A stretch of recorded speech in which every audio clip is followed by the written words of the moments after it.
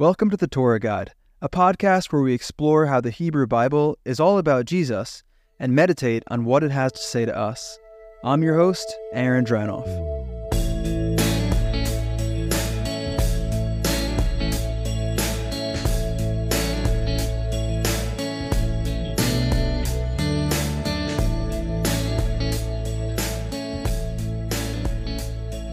Does the Hebrew Bible, or Old Testament, say the Messiah will come twice, or is that a surprise plot twist in the New Testament? In this series, we've been working to uncover the main point of the Hebrew Bible, and we're seeing that it's all aiming towards a person, the long-awaited King of Israel, who will be a prophet like Moses, and so much more. We know this person as Messiah. He is what the whole narrative seems to be building towards. But we can actually be even more confident than that. The authors embed their own interpretation of what the Torah is about. So that's what we're going to look at today, these moments where the authors interpret their own story. And we'll see that these really important moments where the authors frame the whole story, they frame it around the Messiah and his second coming. Let's see how. So just to remind you guys, in this series, we're unpacking the teachings from our animated short series.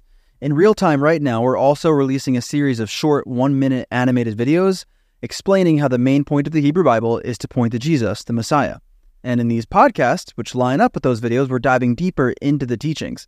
So if you haven't seen those videos yet, you can watch them on YouTube in the playlist called The Torah's Messianic Trajectory. And they're also on Instagram and TikTok. We've already got 8 of the videos finished and posted, and we're working on releasing the next one for late December. So you can actually watch the poetry video, the one that this podcast episode is about. It's already been released. Then after this series, the next series we're going to be doing is about a really important pattern in the Hebrew Bible, which we'll be calling the Priest-King series. In that series, we're going to look at how in the Hebrew Bible, humanity was created for a certain position, a job. And Adam and Eve's sin left the position open. Then we're going to see how every person in the Hebrew Bible who gets the spotlight is given a sort of trial run in that position. But ultimately, they all repeat Adam's sin and leave the spot open. Only one person in the Hebrew Bible perfectly meets the requirements of that position, the Son of Man in the book of Daniel, which of course actually finally takes place when the Son of Man comes in the life of Jesus. So that pattern about new Adams or new candidates for Adam's job is maybe the most important and sadly the often misunderstood way that the patterns in the Hebrew Bible point to Jesus. So I'm really excited for that series. I've been studying this for a couple of years, and I have pages and pages of notes ready to go. And I've actually already written the first 2 scripts for the animated videos. They're a little bit longer, so right now the videos for this series are 1 minute long, and in that series they're going to be about 3 to 6 minute long each video. And this is where I need your help. All of our videos and podcasts are totally crowdfunded, and right now we still need some more funding to make the next series. So if you don't want a long wait time between this series that we're wrapping up and the next one, please consider making a donation at thetorahguide.com/give so we can get to the Priest-King series right away. Thank you. All right, so let's take a quick moment to summarize what we've uncovered in this series so far. We started by noticing that the original arrangement of the finished Hebrew Bible, which is still the Jewish order today, if you were to open up a Jewish arrangement of the Hebrew Bible, the Tanakh, you'd open it up in these 3 sections, the Torah, the Prophet, and the Writings. And these are the same divisions that Jesus read Scripture in. He refers to it with synonyms for these 3 sections. So the Hebrew Bible that Jesus was familiar with was the Torah, the Prophets, and the Writings. Same book as the Christian Old Testament, just in a different arrangement and divided differently, at least according to the Protestant ordering of the Christian Old Testament. And the Hebrew Bible begins with a narrative that continues through the Torah and is finished halfway through the Prophets at the end of 2 Kings. And there's several writings that pop up in the Torah and former prophets before the narrative ends, like legal code, and poetry, and proverbs, but they fit into the story. A lot like how if you were watching a comedy movie and then one character grabs a guitar and starts singing about something that's going on in the movie, it wouldn't mean that you were watching a concert. If you told your friends you went to a concert, you'd be lying to them. You didn't go to a concert, you watched a movie, and in the movie, someone sang. It would just be part of the movie. In the Torah, when there's laws given, it's for some of the people in the story, given by another person or people in the story. And it's similar with the poems. Poems are delivered by someone in the story. So if you're reading the Torah, you're reading a narrative and there's poems inside. You're not reading a compilation of poetry, you're reading a story, and in the story there's poems. So right away in the Hebrew Bible, to track what it's about, we see that there's a plot conflict, suffering and death in the real world. And the Jewish people are then introduced in Genesis 12 as the first step in resolving that plot conflict. Then the Jewish people were given a law code. They were supposed to shape their lives around the Torah. But at the same time, the law code in the Torah wasn't the end goal. It's not the purpose of the Torah. Even in the Torah, it's clear that the end goal was the future restoration for the people of Israel and all of creation after Israel breaks the Torah. Later on, prophets called the restoration that the Torah looks forward to, they call it the New Covenant, and they tell us it's ushered in by the Messiah. Isaiah actually says the Messiah is the covenant. And we saw that in the Torah, still in that first major section, there are two people, Abraham and Moses, who tower above everyone else in the narrative. And there's a comparison between the two of them that's built into the text. We looked at that comparison, and it shows us that life and righteousness come from having faith in God, not from keeping the law. And we looked at Moses' life and saw that he is so special to God that God made a promise to raise up a new Moses who the people will have to listen to or die.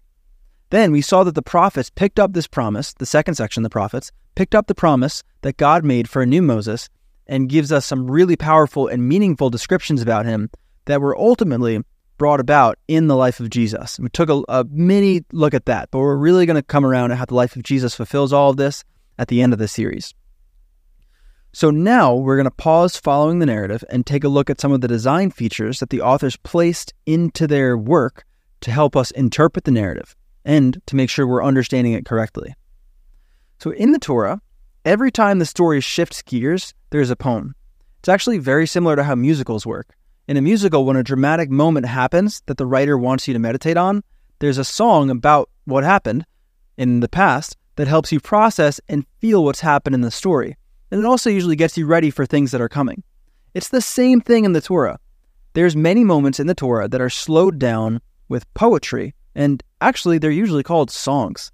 But at every turning point in the story, there's a poem at all these structurally significant places.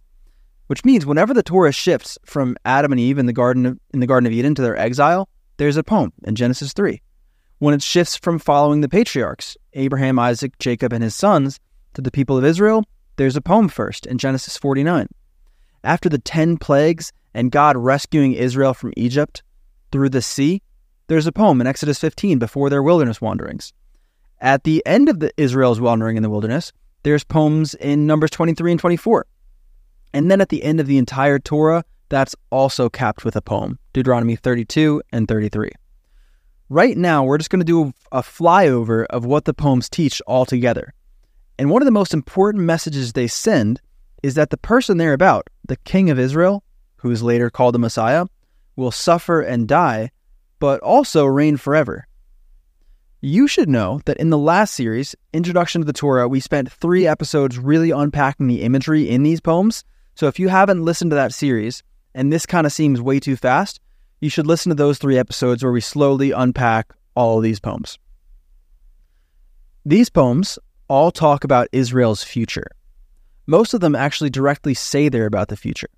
Here's how the poem after the patriarchs in Genesis 49 does it. Then Jacob summoned his sons and said, "Assemble yourselves, so that I may tell you what will happen to you in the days to come." This is the same way that each of the major structural poems work, and most of them even use that same phrase, the days to come. They're saying that they're about the days to come, the days in the future. Then after Jacob's poem, where he blessed his sons and told them he's talking about the future, the poet identified those blessings as not actually directly for Jacob's sons, but actually for the tribes of Israel who descend from each of his sons. He says, right after the poem, all these are the 12 tribes of Israel, and this is what their father said to them when he blessed them. He blessed them, every one, with the blessing appropriate to him. So what he means by all the blessings appropriate to him for each son is that each son's blessing is described, is given with imagery from that son's actual life story in the book of Genesis. So the poem draws on the son's actual life to show what the future will be like for that son's tribe. That's what it means when he says all these sons are the 12 tribes of Israel. And this is what their father said to them when he blessed them. So it's tying the son's life together with the tribe in the future who will come from them. So all the poems, not just this one in Genesis 49, but all the ones we talked about, Genesis 3, 49, Exodus 15, Numbers 23 and 24, Deuteronomy 32 and 33, they all share the same themes and build on each other. They talk about someone from the tribe of Judah who will reign as king forever. The poem at the end of Genesis says, "The scepter will not depart from Judah, nor the ruler's staff from between his feet, until Shiloh comes, and to him shall be the obedience of all the peoples." Genesis 49:10. But at the same time, they talk about someone who would be righteous, like Joseph. He would be a ruler, yet he would also suffer and even die.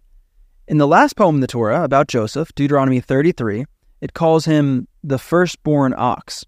Specifically, in the language it was written in, Hebrew, it calls him the firstborn shor, which is a specific type of ox. There's multiple types of ox in the Hebrew Bible. And this one, the shor, is a very specific animal in the Torah. In the Torah, there's a command that every firstborn must be sacrificed. This has to do with God saving all of the firstborn Israelites from death when all the firstborn Egyptians were killed during the Exodus. So this is actually drawing on something in the past again and talking about the future.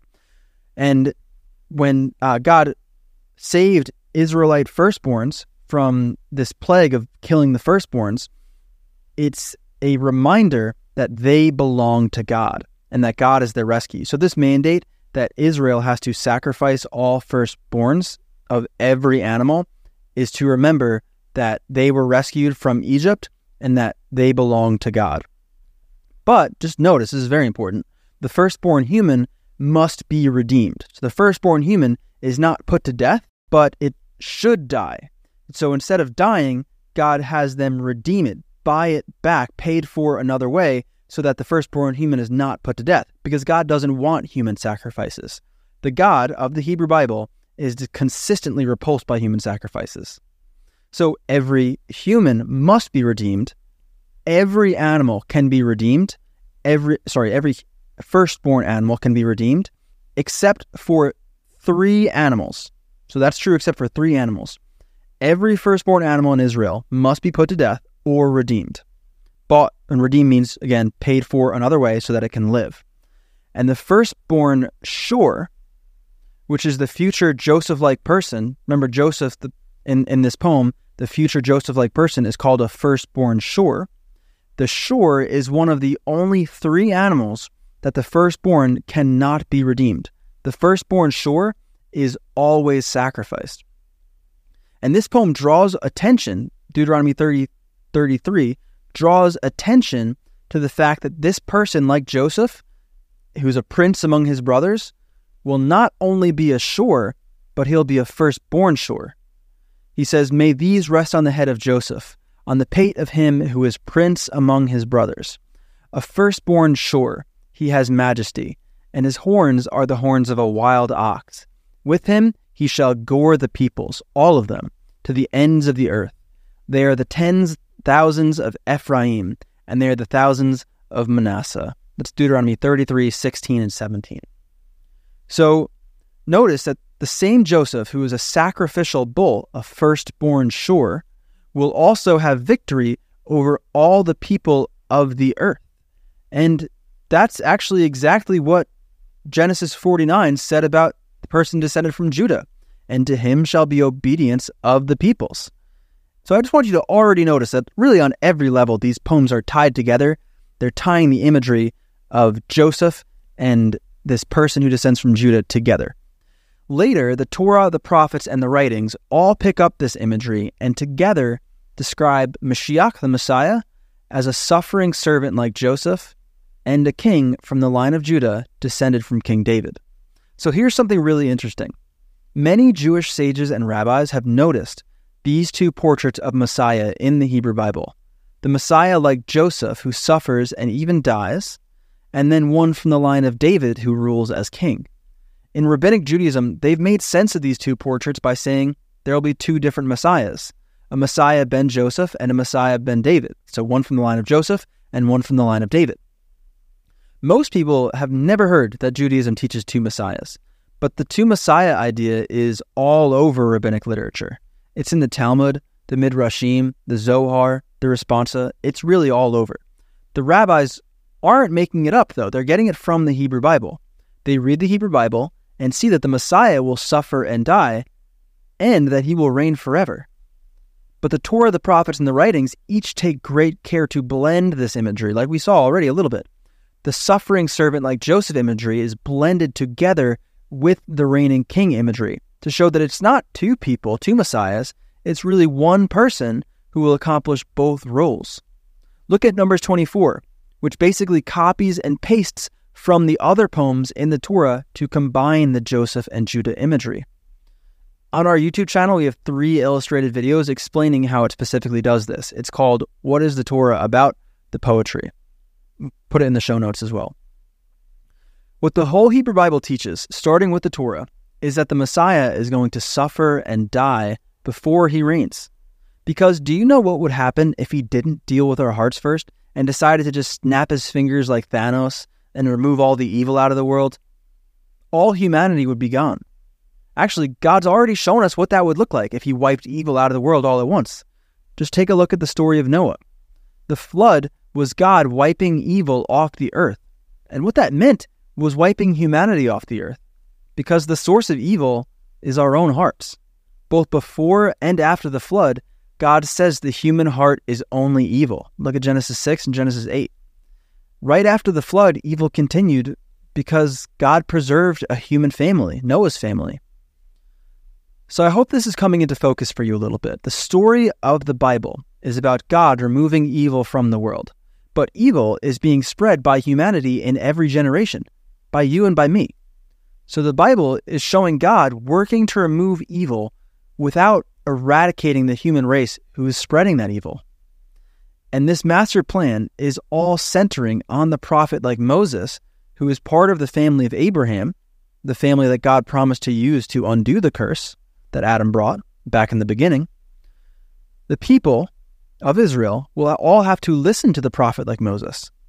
And then the poetry tells us a lot more about the prophet like Moses, this poetry that we're looking at now. Remember, we know that the focus of the poetry is the prophet like Moses because Numbers 24, which we looked at a couple weeks ago, shows that this person that is all about is a future king, and he will be brought out of Israel like Moses for a new Exodus. It's poetically promising a prophet like Moses, just like Deuteronomy 18, also a major structurally significant moment, also promises a prophet like Moses. It's one and the same.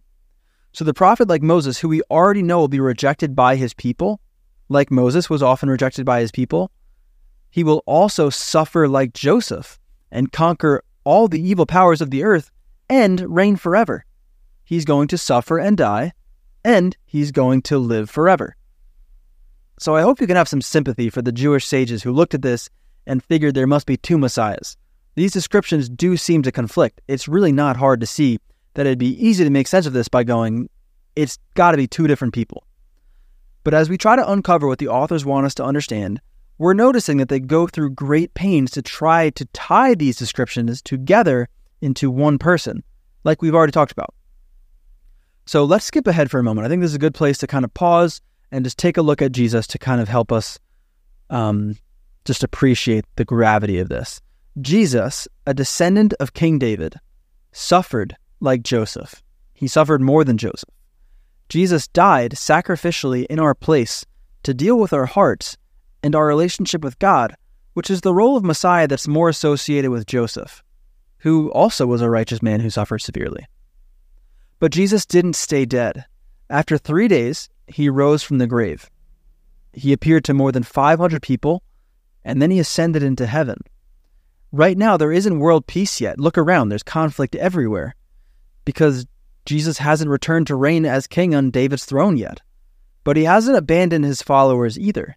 He's given us his Spirit to change our hearts, so that we will have real peace no matter what circumstances we're in. But why hasn't Jesus returned yet? Because when he returns, he'll be reigning on David's throne as king. He'll return to separate the wicked from those who trust in him. He's delaying and delaying to give more time for you to trust in him. He doesn't want anyone to perish, but he also won't wait forever. He will come back in power, and everyone will know he's back. He'll reign on the throne of David. He'll restore the Jewish people to the land when they believe in him, and he will get evil out of the world. But remember that getting evil out of the world would mean getting any human being who doesn't trust in and follow him, getting them out of the world. So Jesus dealt with the root of evil, our own hearts, first, so that we would have good news that if we do trust in him, we will not suffer the same fate as the people who reject him. Genesis 3:14-15. Then the Lord God said to the serpent, "Because you have done this, cursed are you, more than all the livestock, and more than any animal of the field. On your belly you shall go, and dust you shall eat all the days of your life. And I will make enemies of you and the woman, and of your offspring and her descendant. He shall bruise you on the head, and you shall bruise him on the heel." Genesis 3:14-15. Let's review. The Hebrew Bible is all about building expectation for the ultimate king of Israel. This king of Israel will rule all the nations and conquer all the evil powers of the world. This is great news. But it could also be scary news when you realize that the same story teaches that our hearts are part of this evil problem. We don't want to be conquered. But that's good because God loves us and he's made a way for us to live through the Messiah's sacrificial death. God sent his son, Jesus, to pay for the sins of the world so that anyone who trusts in him will not be wiped away with everyone else, the evildoers, but will have life forever. For those who trust in the Messiah, we remain in the world that is, for now, filled with suffering, death, and evil. But we're filled with the Spirit of God who gives us inner peace. And through the Spirit of God, our hearts are restored. So we won't keep continuing to spread evil. Instead, we can follow and learn to be good by following the good King, the Messiah. Jesus, the Messiah, has come and he suffered the price for our sins. And he will come back in power to reign on the throne of David and remove all evil from the world, which will mean removing all those who refuse to let the Spirit of God restore their hearts. Let's meditate on this together. I'm going to ask some questions. Really think about these questions. And if you need to pause so you can think or to pray, go ahead and do that. First question: what suffering do you notice in the world around you right now?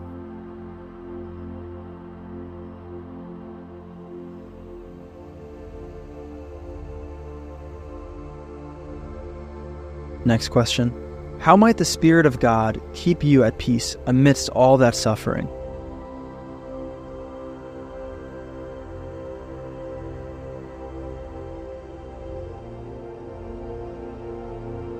And last, how is the return of King Jesus a message of hope for our world?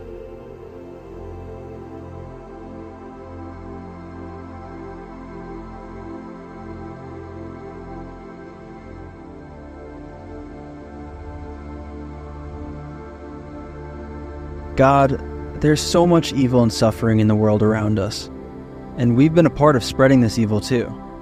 But you offer peace through the Prince of Peace, Jesus. And we know that when we believed in him, you filled us with your Spirit to restore our hearts. So please show us how to rest in your peace today, so that we won't be shaken by all this pain in the world. And last, Jesus, we ask that you would come back quickly. We need you, and this world needs you. Amen.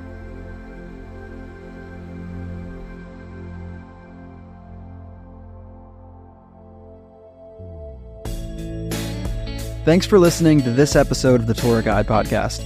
If you want to meditate on this lesson some more, check out the video and reading plan that go along with it, either at thetorahguide.com or on Instagram and Facebook. The Torah Guide is a totally crowdfunded nonprofit that makes all sorts of resources to help you read the Hebrew Bible and discover Jesus, including this podcast, animated videos, devotionals, reading plans, and more. And we're able to do it because of generous people like you. So if you want to be a part of helping people discover how the Hebrew Bible points to Jesus, you can sign up to become a monthly supporter or make a one-time gift at thetorahguide.com/give.